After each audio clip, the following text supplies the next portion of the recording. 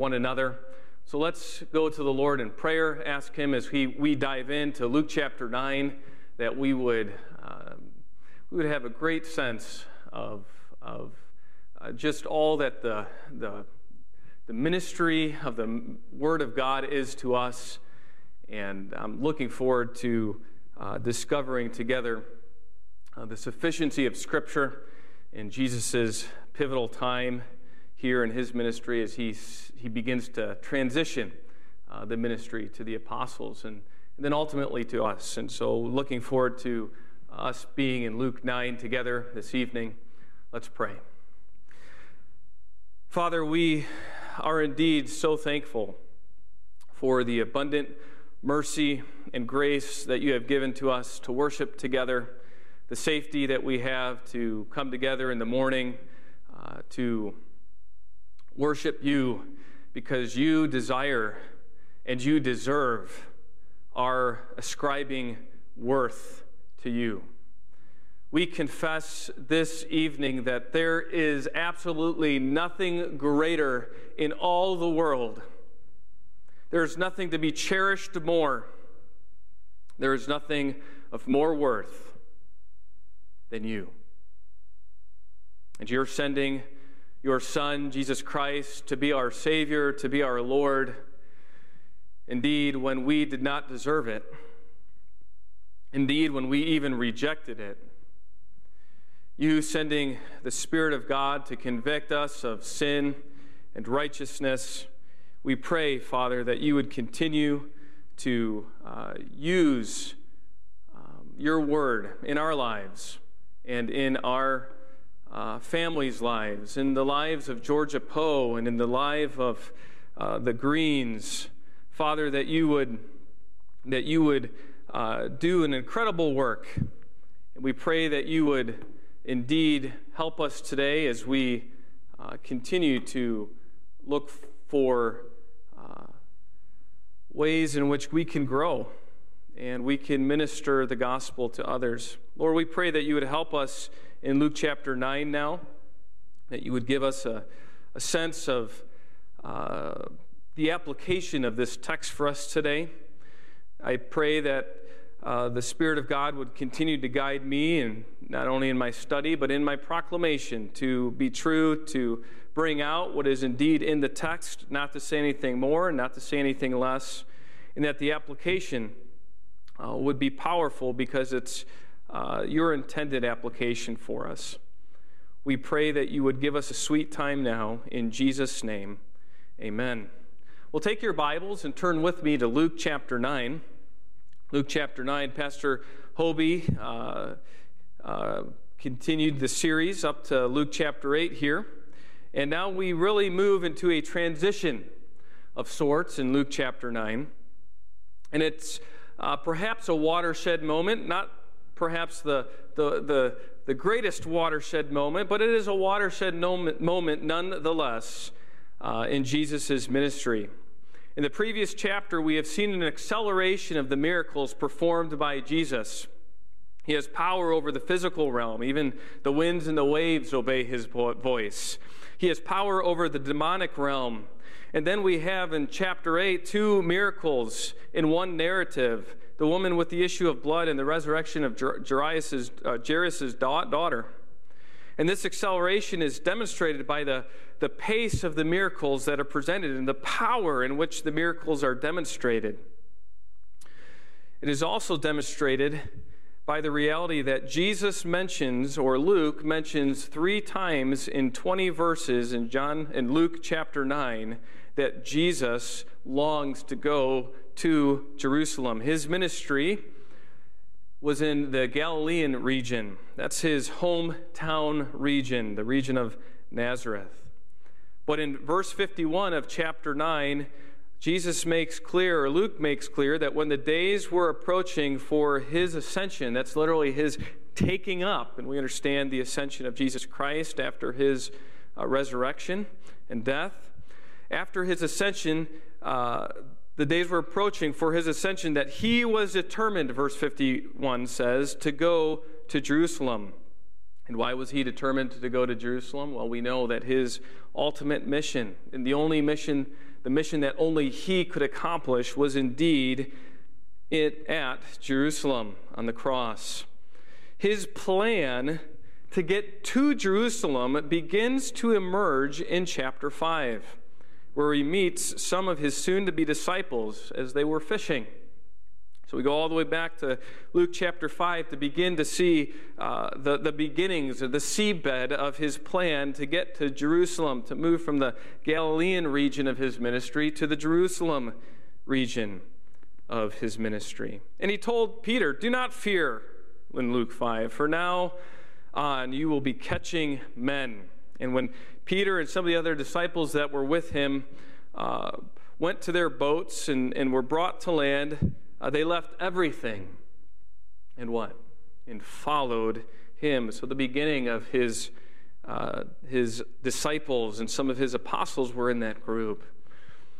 And they trusted in Jesus and began to follow him.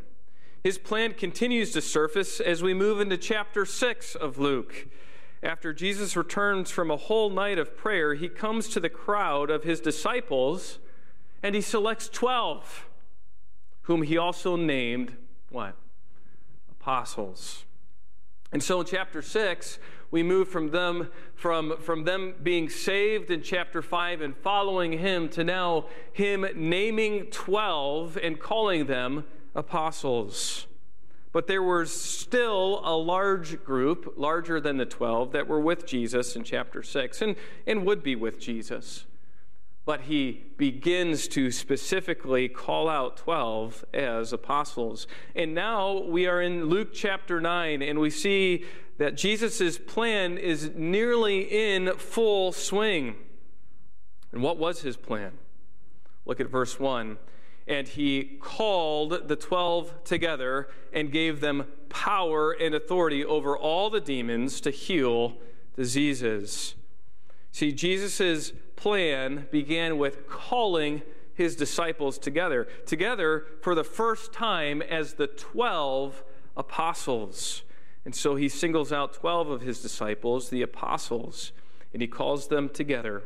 And here in Luke chapter 9, we see that he begins a transition of ministry from Jesus to the 12 apostles, a transition.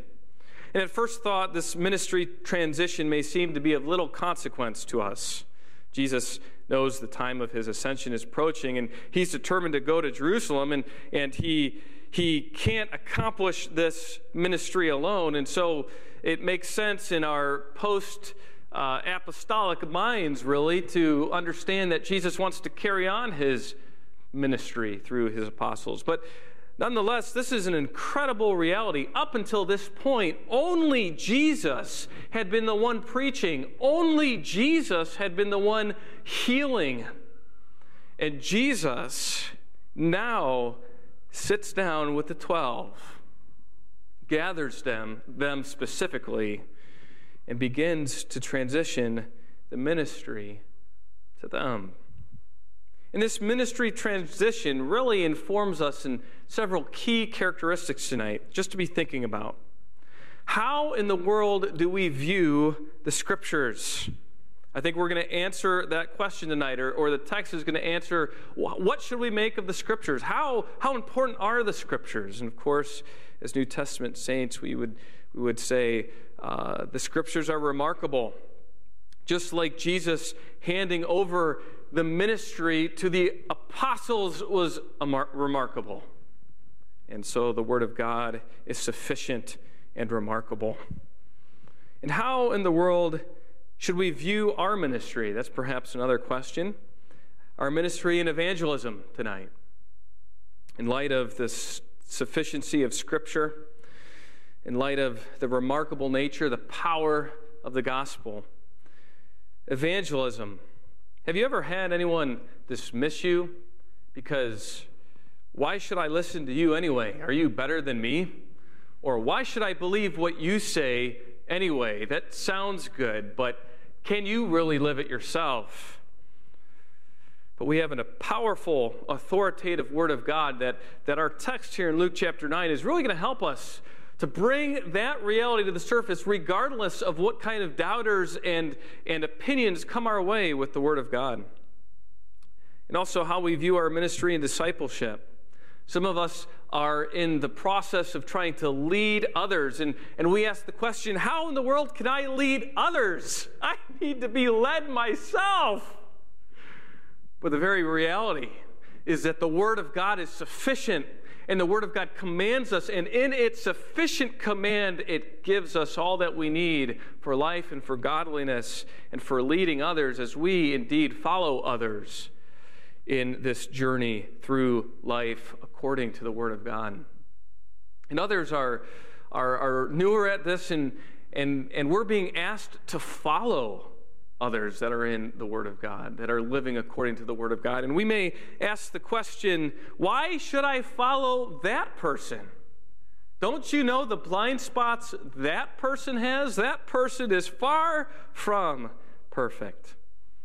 And so we can, like the apostles tonight, identify with the reality that we have been called to a ministry that utilizes far from perfect people, needy people, fallen people, doubting people like Peter, to accomplish the ministry of Jesus.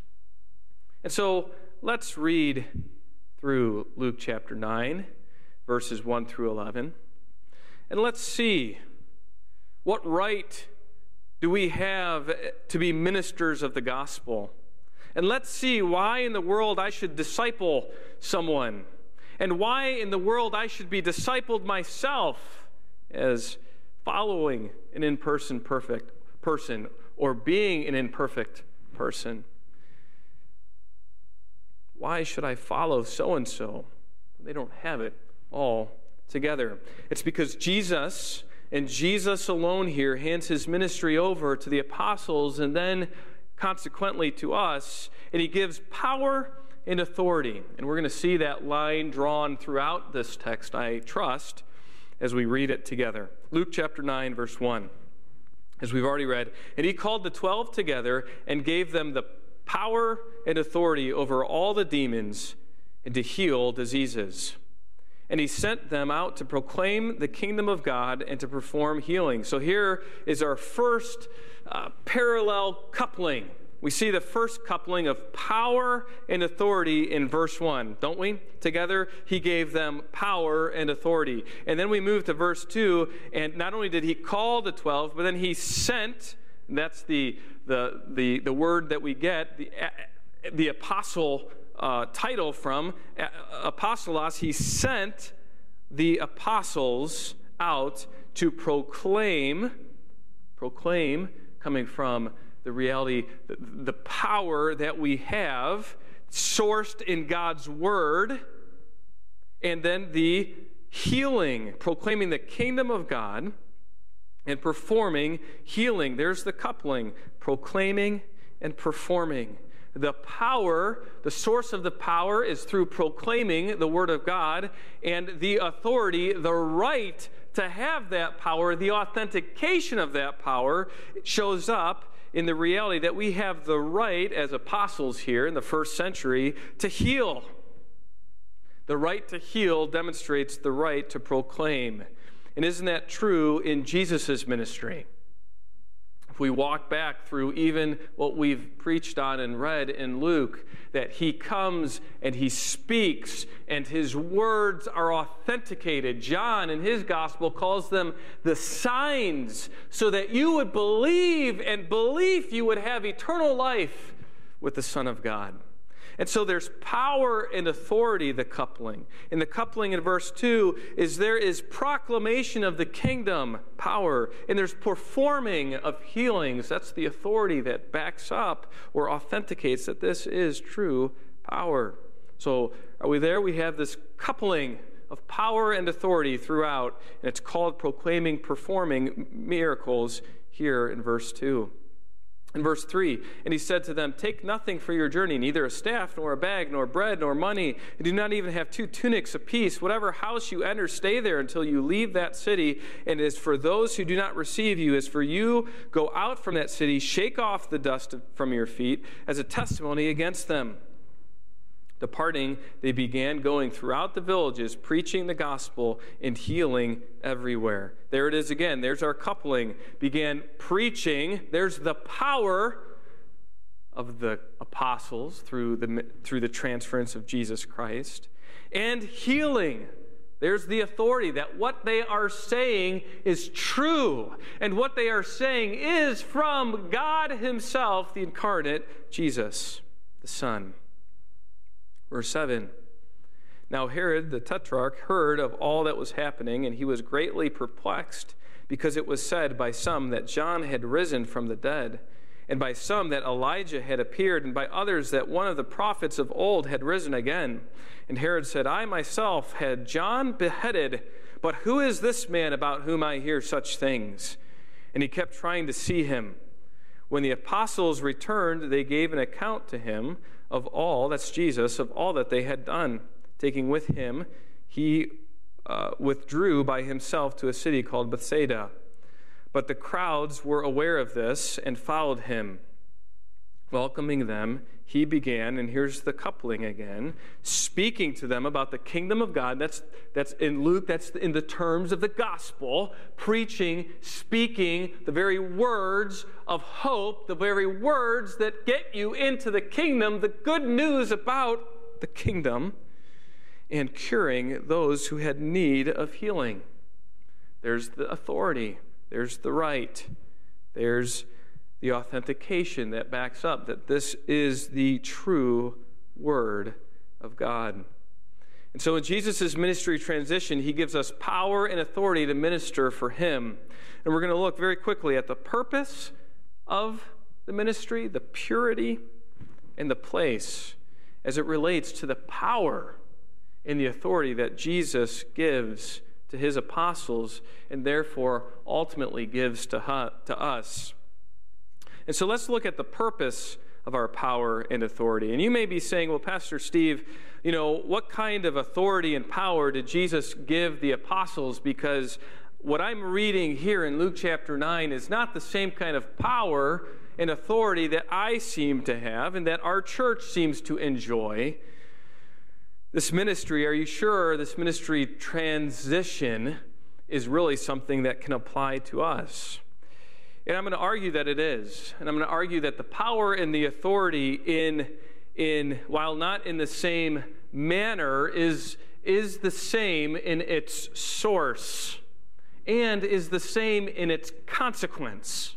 And so that's critical for us to understand. We may not have the same manner of authority and demonstration of power, but we have the same source of it, Jesus Christ, and it certainly has the same consequence.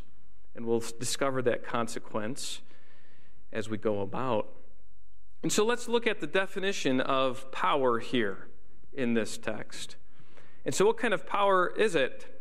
Luke gives us several textual hints as to the power, and I've really already articulated those things. It was a proclaiming power. In verse 2 and in verse 11, we see he was speaking to them about the kingdom of God. In verse 2, he was proclaiming the kingdom of God. It was the gospel power. That's literally the word in verse 6, preaching the gospel. And so the power is described and sourced as the Word of God. And if there's nothing else that we can take away from this tonight, it's the fact that the power of God is in the Word of God.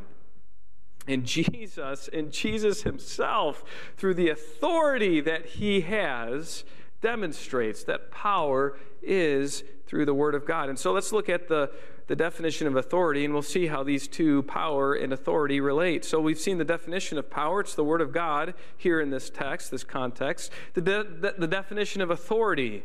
What kind of authority did the apostles have? Well, verse 1, they had authority over demons and to heal diseases. Well, we don't have quite that same authority today, certainly not in its manner. Look at verse 2. They had authority that performed healings. In verse 6, preaching the gospel and healing everywhere. There's the authority again. Verse 11, speaking to them about the kingdom of God, that's the power, and here's the authority, in curing those who had need of healing. And so you may be asking, is there really a difference between power and authority? They seem to be really coupled together, as you've been telling us. Doesn't healing the sick require power to do? Of course it requires power, but it's obviously, while it's obviously related, power and authority, it also has a careful distinction here, as Luke describes it, between power and authority. And that distinction is simply this. Power is the ability to do something, and it's sourced in the Word of God. And authority is the right to do something. And that also, too, is sourced by, here, Jesus' transition. For instance, up to this point, Luke has demonstrated that Jesus' words are powerful. If you go to Luke chapter 4, verse 35, we see Jesus healing the man with the unclean spirit. But Jesus rebuked him, saying, there's the power in the word. Be quiet and come out of him. And when the demon had thrown him down in the midst of the people, the demon came out of him without doing him any harm. And then we see Jesus in Luke chapter 5 heal the leopard while he was in one of the cities, verse 12, chapter 5. Behold, there was a man covered with leprosy. And when he saw Jesus, he fell on his face and implored him, saying, Lord, if you are willing to make me clean. This is beautiful.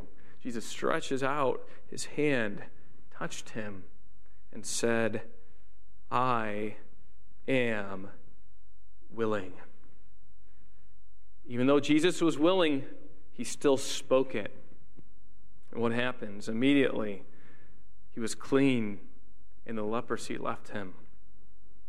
In Luke chapter 6, the man with the withered hand, Jesus says to him, stretch out your hand. And what? It was restored. It was restored. In Luke chapter 7, we remember the healing of the centurion's servant and the raising of the widow's son. And then as Pastor Hobie skillfully preached to us, we have in Luke chapter 8 that Jesus calms the storm with his very word. The winds and the waves obey his voice. He heals a demon-possessed man. He heals a woman with the issue of blood, and he raises Jairus' daughter. All of these incredible things demonstrate Jesus' power because of his spoken words. And while we do not often equate power with words, the Gospels present Jesus' words as powerful. The Gospels present Jesus' words as essentially speaking into creation. It's recreating the hand. It's recreating the leg. It's recreating the eyes of those who are blind. It's recreating life from death. And so, my friends, as powerful as the spoken word in creation is, Jesus demonstrates that he and he alone has that same power from death to life. And he makes a connection, or Luke does for us in chapter 5. In verse 20, we see that Jesus heals the paralytic. And Jesus' words with the power to heal, he says this, pick up your bed and go home, remember? He says that to the paralytic. And what happens? The paralytic picks up his bed, which authenticates his power to, in verse 20, forgive sins.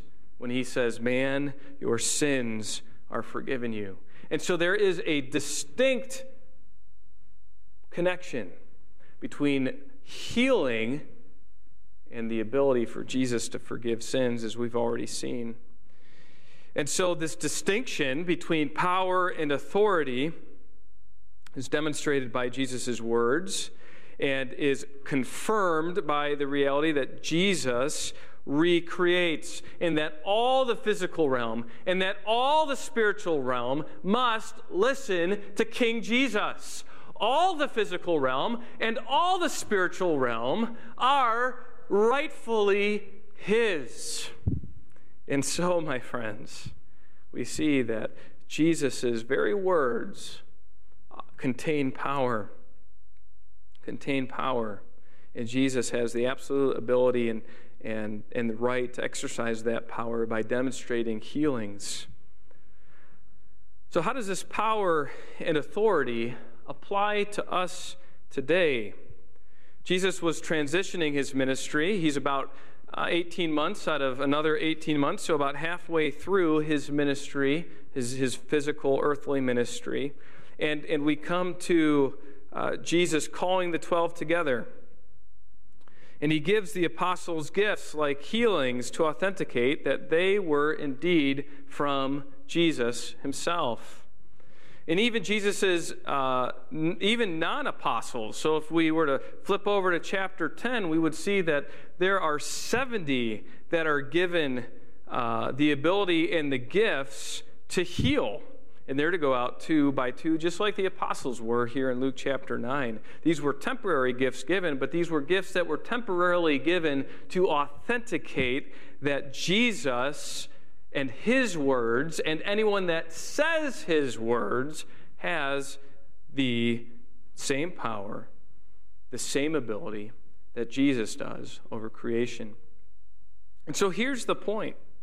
It is important to demonstrate by healing that the gospel is the power of God, and that there is and that while there is no longer the gift of healing today, where does our authentication come from?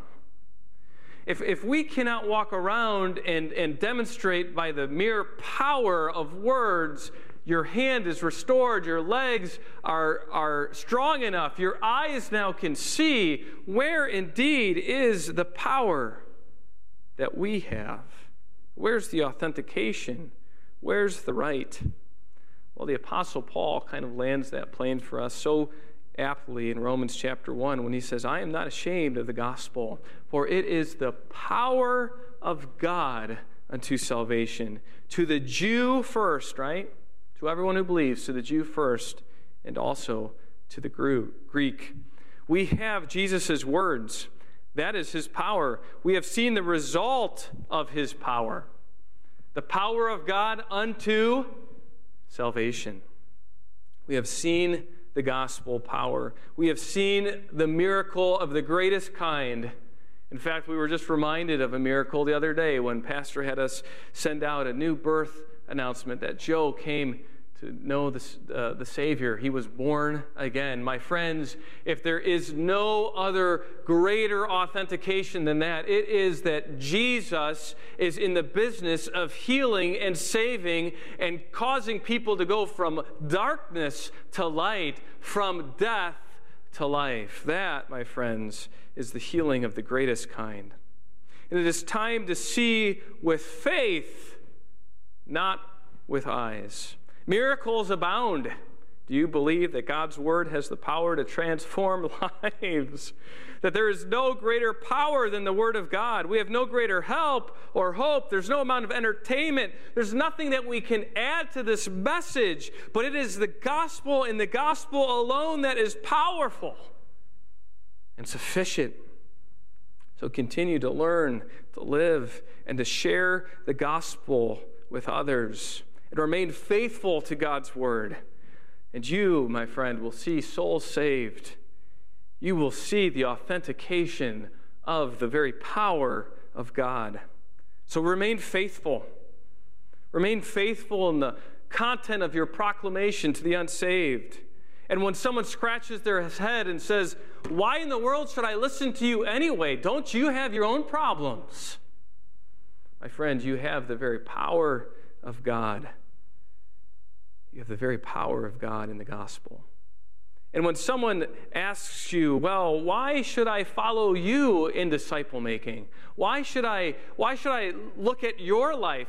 Look at how many blind spots you have. You don't have it all together anyway, my friends. If you're living the best that you can according to the gospel of Jesus Christ, daily soaking in his word and trying to live for him, you have the power of God. And you have the power to lead others in this journey called the Christian life. And so we see the purpose of Jesus giving power and authority to his apostles for them to carry on their message, his message. And Jesus gives his apostles power and authority to authenticate that message. But there's another aspect that Jesus is concerned about. It's just not the power of the gospel, though that is enough. It is also the purity of it and the purity of their motives. And we see that here in verse 3. And he said to them, "Take nothing for your journey, neither staff, nor bag, nor bread, nor money, and do not even have 2 tunics apiece. Don't even take 2 coats with you." What in the world is Jesus talking about? He prohibits taking a staff, a bag, bread, and money. That's really not the best way to travel, is it? And there's other gospel accounts that vary this list slightly. For instance, Matthew says, "Don't take sandals," and Mark says, not to carry sandals with you, but to wear them. And Luke doesn't even mention sandals. And so what are we to make of this? Is this some sort of addition? Is this really important? And given the length of their journey and for the custom at this time, it would be very odd for them not to wear sandals at all. And so from a negative viewpoint, Matthew says, "Don't take extra sandals with you." From a positive viewpoint, Mark says, "Wear the sandals that you have, but you don't need to carry any." And Luke doesn't even address it. And so what's the point of not taking any sandals with you? Don't take a staff, don't take a bag, don't take bread, and these lists might not line up perfectly. Well, the point is this. It's simple. Travel lightly. Travel lightly. Before you had kids, you knew that you could travel lightly. If you're traveling by yourself, it's a lot easier to get on a plane with the carry-on. But once you have kids, then you have diaper bags, and you have car seats, and you have strollers. And I'm so thankful that most of those things you don't have to pay for when you go into a plane. But my goodness, you have to pay someone to help you carry it with you. It's impossible to do. Jesus says, don't take any of it, but travel lightly. They were itinerant preachers traveling everywhere. One man put it this way. He said, they did as he commanded and set off theological and spiritual blitzkriegs. Remember that from your German history from World War II? Preach the gospel and heal everywhere. They had no time to rest, no time to be weighed down. They should go, and they should go in haste. The pace of their ministry didn't allow them to be weighed down. Remember, Jesus said that he was feeling a drawing to go from the Galilean region all the way to Jerusalem, and that he wanted to see some things accomplished here in this region. And so he takes the 12 in the next chapter. He takes 70 disciples, and he gives them similar instructions and pairs them out 2 by 2 and says, go and preach. And so there's an apparent haste or at least urgency, I should say, involved in this mission, in this transition. So it's apparent that the reception of their ministry was also in view. Just as their power and authority had to be authenticated by their message, so the reception by those who received the message was also a powerful testimony to the gospel. Look at verse 4. For whatever house you enter, stay there until you leave that city. And by the way, they go to a house and they stay there, and they have to stay there for their lodging, for their food. Remember, they don't have any money. They're pretty much helpless. But people in these households received the gospel, received them, and like anybody who receives the gospel wants to reciprocate and be thankful and take care of fellow believers' needs. And so the reception of the message by those who received the message is powerful. And so their journey is distinct. It's distinct. It's powerful, travel light, but it's distinct in its purity. The fact that they were to stay in one house demonstrates the reception of the messenger, as we already noted. Remember, the apostles brought nothing. So they were distinct from the common practice of the day, which was for traveling itinerant philosophers to go around from home to home, not unlike a traveling doors salesman, and to move from house to house and essentially peddle their philosophy. And most of these philosophical beggars, if you will, were only interested in one thing: survival. They didn't really care about their message, and they didn't really care about the person that they were telling their message to. They cared about getting a free meal, free lodging, and whatever else they could get, some money in the purse. In fact, some commentators see in verse 3, take nothing, including a bag, this bag as the philosophical purse, if you will, of the time, which was a common practice for philosophers to carry around a purse for people to put money in. I'm not comparing them to the Salvation Army, but this purse is akin to the drum that you would put money into, the red drum that you'd put money into during Christmas time. That's how well known this purse was at the time. Everybody that sees a Salvation Army stand and hears the bell and sees the red drum, they know that that's what it's for. And so likewise here, this purse had a very specific connotation in the culture. And so they were to be distinct from that. Look at verse 4. Whatever house you enter, stay there. Don't go around from house to house in that city. Stay there until your journey, until your discipleship, your evangelism is done, and then move to the next city. They were to be distinct. Jesus says it bluntly in chapter 10 in verse 3. He says, go, and he's telling this to the 70 disciples after the apostles here. He says, go, behold, I send you out as lambs into the midst of wolves. There were all kinds of wolf-like philosophers peddling their wares, trying to make a dirty living. And Jesus says, don't be like them, don't even look like them, don't smell like them, don't act like them. Be distinct. You have the power and the authority from the Son of Man himself. And so it's an incredible thing that the purity of the gospel is to be upheld because it has power and authority like none other. And so they were to be distinct. You know, the early church, by way of illustration, had this same issue. They were peddlers of philosophy, and they were trying to tell people that they needed to be circumcised, called Judaizers, to be saved. That you had to be a Christian, but you also had to follow the law. And then there were Gnostics who, among other things, attacked the very deity of the Lord Jesus Christ. And there's an early Christian document called the Didache, which is dated from the late 1st century into the 2nd century and is really the second generation Christian document of the time. And the Didache demonstrates the problem that was rampant in the early church by people peddling their philosophical wares and not the true gospel. People preying on believers for their hospitality. It says, but if he, that's the itinerant, teaches so as to increase righteousness in the knowledge of the Lord, receive him as the Lord. But if he shall not remain except one day, but he shall not remain except one day. So he has to stay just one day. But if there be a need, so here's an exception, also the next.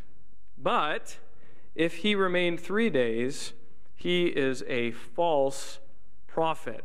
So you had 3 days, and then that was it. You were a false prophet. But if he wills to abide with you, so here's another exception, being an artisan, let him work and eat. And then they cite 2 Thessalonians chapter 3. And so the point of the Didache here is saying, listen, there are people traveling around trying to take advantage of Christian hospitality. And Christian itinerant gospel preachers ought not do that. In fact, they should be so above reproach, so above board, that they only stay a day. And maybe if there's a need, maybe that need is with you, but they only stay 2 days. And if they desire to stay 3 days, then they're not going to mooch off of you. They're not going to take advantage of your hospitality. They're going to actually say, no, thank you, when it's offered. And they're going to start doing things, working with their hands, being artisans, whatever it is, so that they can eat themselves. So there's a need for a distinction between the wolves traveling around and the true power and authority. When you have the true power and authority of the gospel, you don't need to travel around peddling your wares. And that's the point. Travel light. The journey was to continue. Look at verse 5. It was to continue. And as for those who do not receive you, as you go out from the city, shake the dust off your feet as a testimony against them. The very nature of the journey meant that people would reject Jesus. That's not a surprise. We see that time and time again up until this point as Jesus, the Son of God, does ministry himself. And Jesus' point is that you're going to have rejection as well. But don't let that rejection stop you. In fact, continue on. Continue on. Don't be surprised by that rejection. Continue on. Don't be dismayed by that rejection. Shake off, he says, the dust off your feet. And that was a Jewish custom, saying, you know what? It's all done. There's nothing more we can do. We have done all that we can do, and we depart, and not even the dust from this place is with us. And so for an itinerant preacher, that was certainly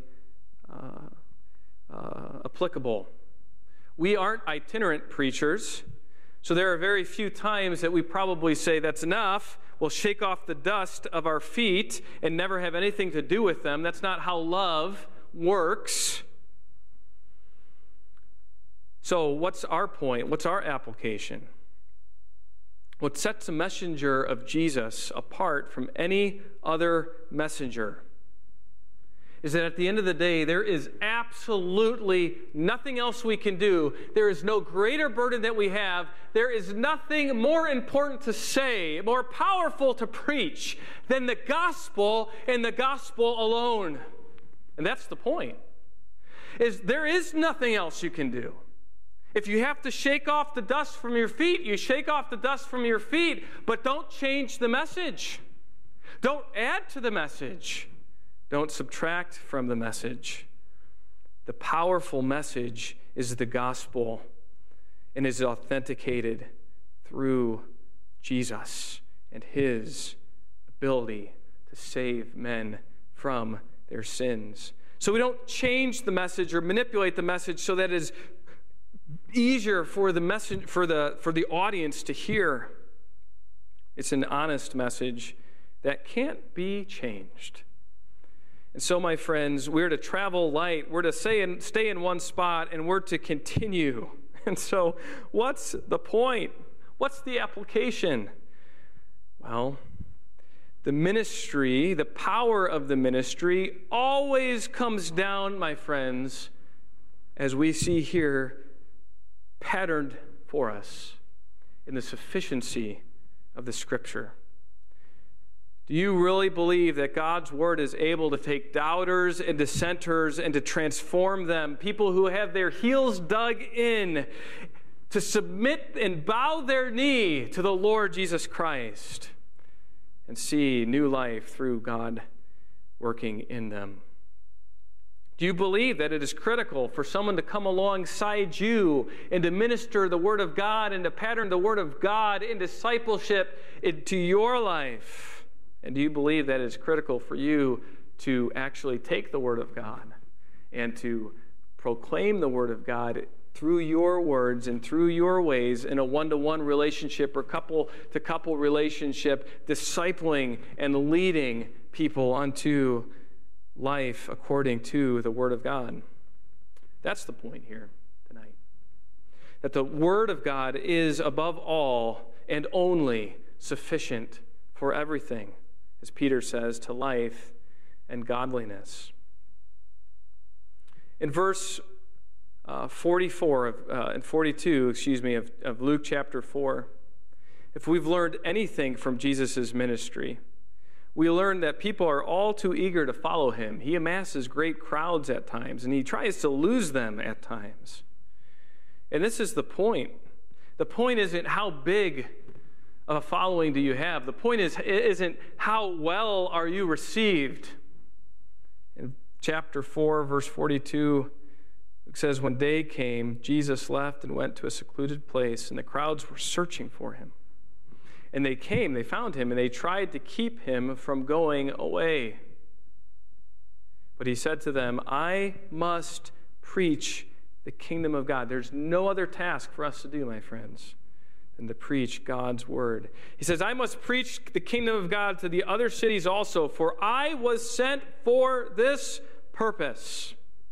So he kept preaching in the synagogues of Judea.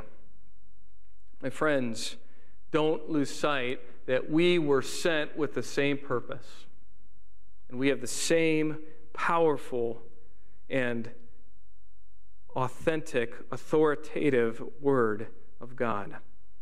So when Jesus begins the transition of his ministry to the apostles, he reminds them of the purpose of his ministry, transformation. He reminds them of the purity of his ministry, to have distinct motives and to not add to the gospel. And finally, we see in his ministry transition that there is a place for his gospel ministry. There is a place for his gospel ministry. And that is first geographic. We remember I told you that this was during his Galilean ministry. And there's little detail on exactly where the apostles went in their ministry here as Jesus sends them. But there's no reason to think that they left that region, and how far into the region, who knows. But this is what we do know, that there were no exemptions to where they were to go. Verse 5, Jesus says, go out from that city and go to the next. Shake off the dust from your feet and go to the next city. He uses the word polis, all right? Like Minneapolis, bigger cities, Indianapolis, bigger cities. And in verse 6, we see Luke uses the word, departing, they began going out, verse 6, throughout the villages, smaller, less populated communities. In verse 6, preaching the gospel and healing everywhere. There was no exception to where they should go. And we see that this translates into all social spheres, all classes of citizens hearing about the mission of Jesus Christ. And so we see that it goes to position, not just geographic location, but to all positions. We see in verse 7, now Herod the Tetrarch heard. Herod heard, and he heard three popular opinions of who Jesus was. He heard that maybe Jesus was John the Baptist, raised from the dead. And Herod says, but verse 9, I myself had John beheaded. So there's another opinion in verse 7. It could be, it's in verse 8, it could be that it's Elijah. Some say that Jesus is Elijah and that he had appeared. And that was a common opinion. And then others say it could be one of the prophets of old, like Moses. And so whatever was happening, enough buzz was happening that Herod heard about Jesus, so much so that in verse 9, Herod kept trying to see him, Luke says. He kept trying to see him. And so the apostles were so effective, so ubiquitous in their ministry, that from the smallest villages to the biggest cities in the Galilean region, people heard about Christ and they reacted. Some pleasant, some unfavorable, and they shook off the dust from their feet and they moved on. So much so that, like Jesus in the past, crowds began to form in verse 11. The effectiveness of the apostles was reinforced by these crowds. And crowds, essentially, while it was nothing new to Jesus' ministry, it certainly does give some semblance that this ministry transition was effective. that Jesus was able to, through his powerful word and through his ability to give healings to the apostles, the gift of healings to the apostles, authenticated. People responded at least and saw, my goodness, these are from Jesus, and look at what they can do. And so they amassed a gathering. They amassed a gathering.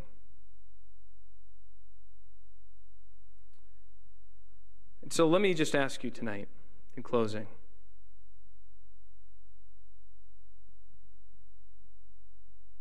There is no class of people, whether a commoner, a peasant, or the most powerful. There is no group of people, whether blue or red. There is no place that is off limits to the powerful gospel message. My friends, what are you doing with the gospel? With the gospel. And let me quite frankly change the application just slightly.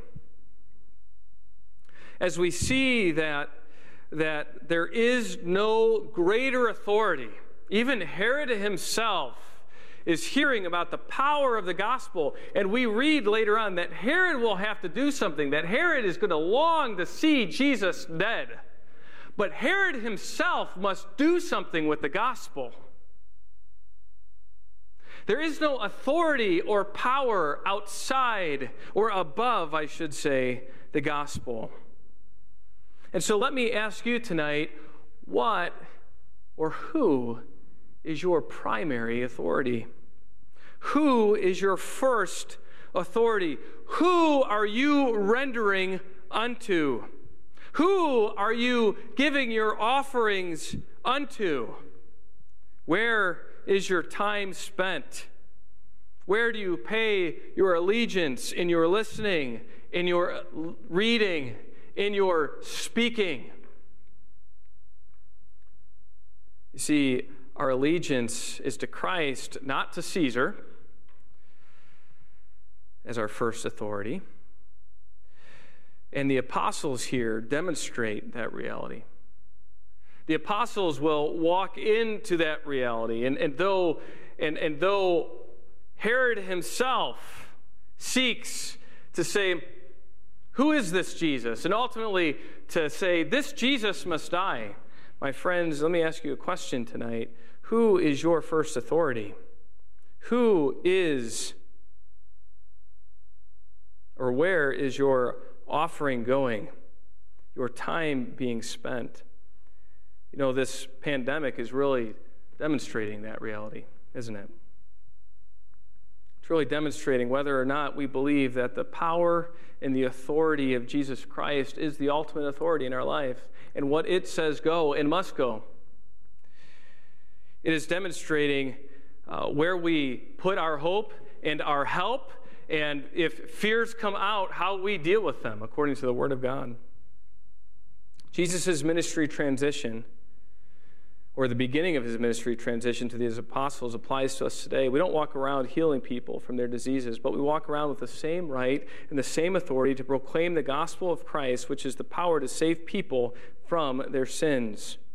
Jesus' ministry, his transition of ministry to his apostles, demonstrates the purpose, the purity, and the places in which we are to take the power and authority. You know, a well-known author, G.K. Chesterton, says this as he was sitting down at a restaurant. If a rhinoceros was to enter this restaurant now, there's no denying he would have great power here. But I would be the first, he says, to rise and assure him that he had no authority whatsoever. If you've been to the zoo, you understand that a rhino has an incredible sense of power. That horn alone in the front is enough to be rather intimidating.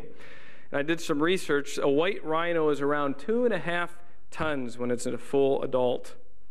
That is like, if you're familiar with MASH, and the MASH Jeep, the military Jeep, That is essentially the equivalent to 10 military jeeps compacted into one rhino running right at you. That is pretty powerful. That is one big rhino.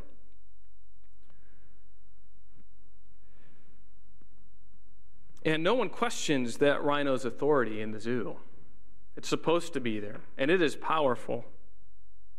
But that rhino has absolutely no authority in the restaurant. It is powerful, but it has absolutely no authority. And you get one tranquilizer into that rhino, and the rhino's power is done, and he is removed from that restaurant. It's a silly quote, but it is a powerful quote, because you and I are walking around with incredible power, much more power than a white rhino.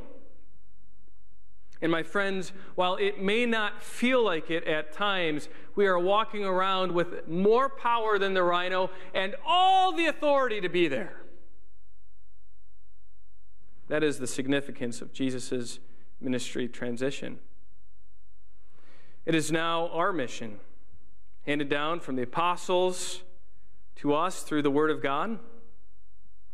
May God give us the faithfulness and purpose and purity, and in every place to see the power and the authority of the gospel take root, take hold into the lives of those whom we proclaim it. Let's pray. Father, tonight I pray that you would help us quite simply to walk around understanding that we have incredible power, the power of the Word of God.